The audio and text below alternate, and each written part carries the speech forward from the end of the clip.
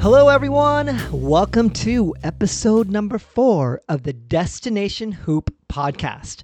I'm your host, Adam On. Thank you so much for tuning in. I know you've got a plethora of different choices to choose from, and so very much appreciated from yours truly. This is definitely the lull period of the NBA offseason, but we've got a few stories to talk about. It's time to look around the NBA world at the top stories. The first article from NBA.com, I know I'm a little late to the game, but it is about the legend Bill Russell. And there's nothing that I can say that's going to do justice for all the things that he's accomplished in his career. And many people have already discussed the things that he's done. But having just listened to a few different podcasts and reading some articles about Bill Russell, I learned a lot of things. More than just the 11 out of 13 years that he won 11 championships, that he was the first black head coach, that he marched civil rights with Martin Luther King Jr. The guy obviously is a legend. And I agree with the fact that Magic Johnson mentioned that he would like the NBA to just retire jersey number 6. And I think that would be a great way to honor Bill Russell. Another thing that I learned about him is that he was just an amazing athlete. Setting aside all the other things that he's done, it makes me really think that he would have been a beast in the NBA today. He competed in high jump. He ran the 4x4 40, which is a 400 meter. He was an amazing athlete, and they didn't have the technology and the shoes and the equipment that they have today. I would imagine that Bill Russell would have been beasting and feasting in today's NBA. It's a shame that we don't have all the recorded blocks that he registered in each game. But yeah, it would have been pretty amazing. I know you can kind of vicariously see that through NBA 2K, but it's not the same.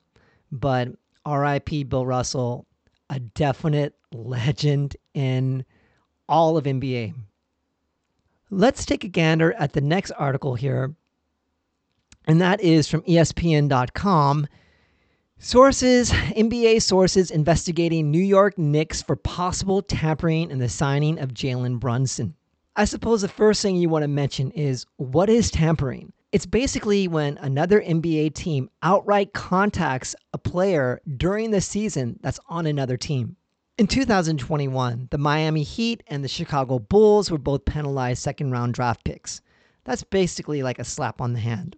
It's well believed that most league executives have already ironed out deals way before the free agency even begins. So basically, in my opinion, let's just get rid of the tampering rules. It gives every team the same opportunity to do its due diligence to win a player over to join their team. It's nearly impossible to keep track of who's talking to who anyway. Let's get rid of tampering. Okay, so let's look at the next article. We've got Charles Barkley saying he's going to stay with Turner Broadcasting after entertaining the Live Golf interest. Thank goodness. Sir Charles is staying with TNT at least until his contract ends in 2 years. I'll tell you, of course, I think they have set the absolute standard in terms of entertainment, in terms of just the banter back and forth between Shaq and Kenny the Jet and Charles Barkley and Ernie Johnson.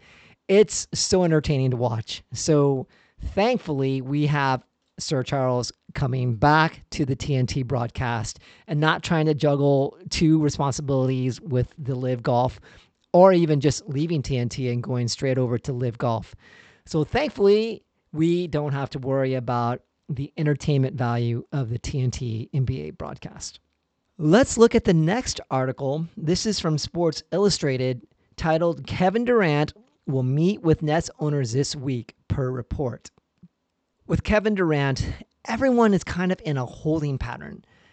Just yesterday, the Ringer staff wrote a great article entitled, "What's the most interesting outcome of the Kevin Durant saga?"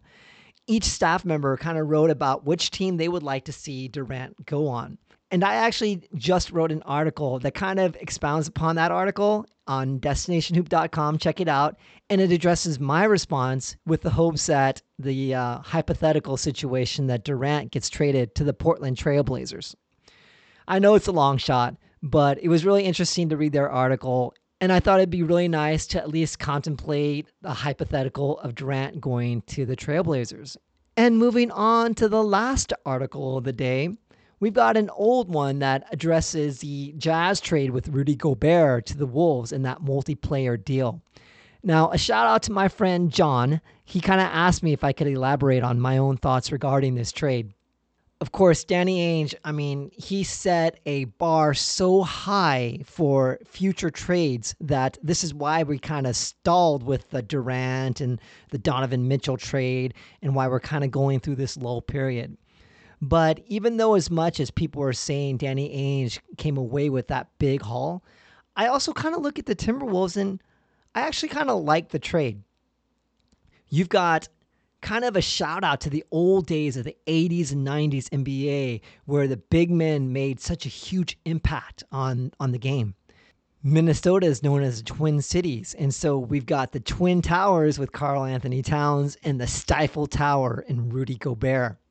So I actually love the trade for both teams. I think when you have Rudy Gobert, you have this huge advantage in defense. When he was on the court last year, the Jazz were actually number one on defense.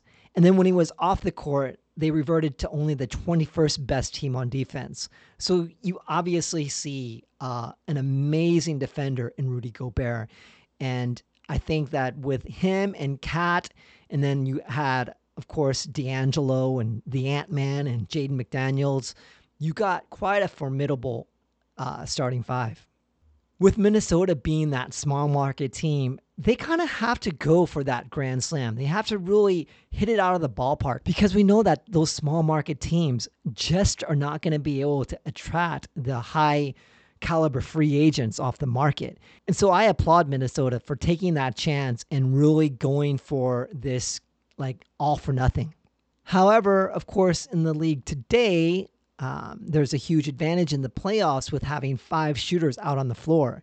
And that could be a disadvantage for Minnesota because, of course, Gobert kind of got exposed a little bit with the last couple playoffs with the Mavs and the Clippers from the past.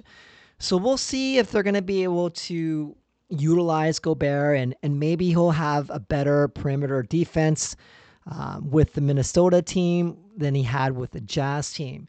So I'll tell you what, they're definitely going to be a league pass team to watch.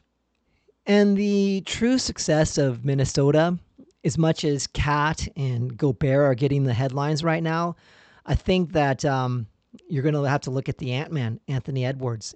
He is going to be a beast, and I'm really excited to see his development. Hopefully, he's going to be able to take that next step, maybe get the most improved player, get an all-star nod, get on the all-team NBAs. If the Ant-Man can do that, the sky's the limit for Minnesota. All right, well, that closes out our episode for today. For you YouTube audience, let me know down in the comments what you think about any of the topics that were mentioned today. Please like and subscribe and hit that notification bell for new videos. Of course, in the meantime, it would be amazing if you could subscribe to the Destination Hoop podcast so you never miss new episodes. Rate and review my podcast at Apple Podcasts, Spotify, or wherever you get your podcasts. Of course, you can read new articles I post directly on destinationhoop.com, and I just put one up on a hypothetical Portland Durant trade. Anyways, hope you have a wonderful rest of your day. Until next time, peace out.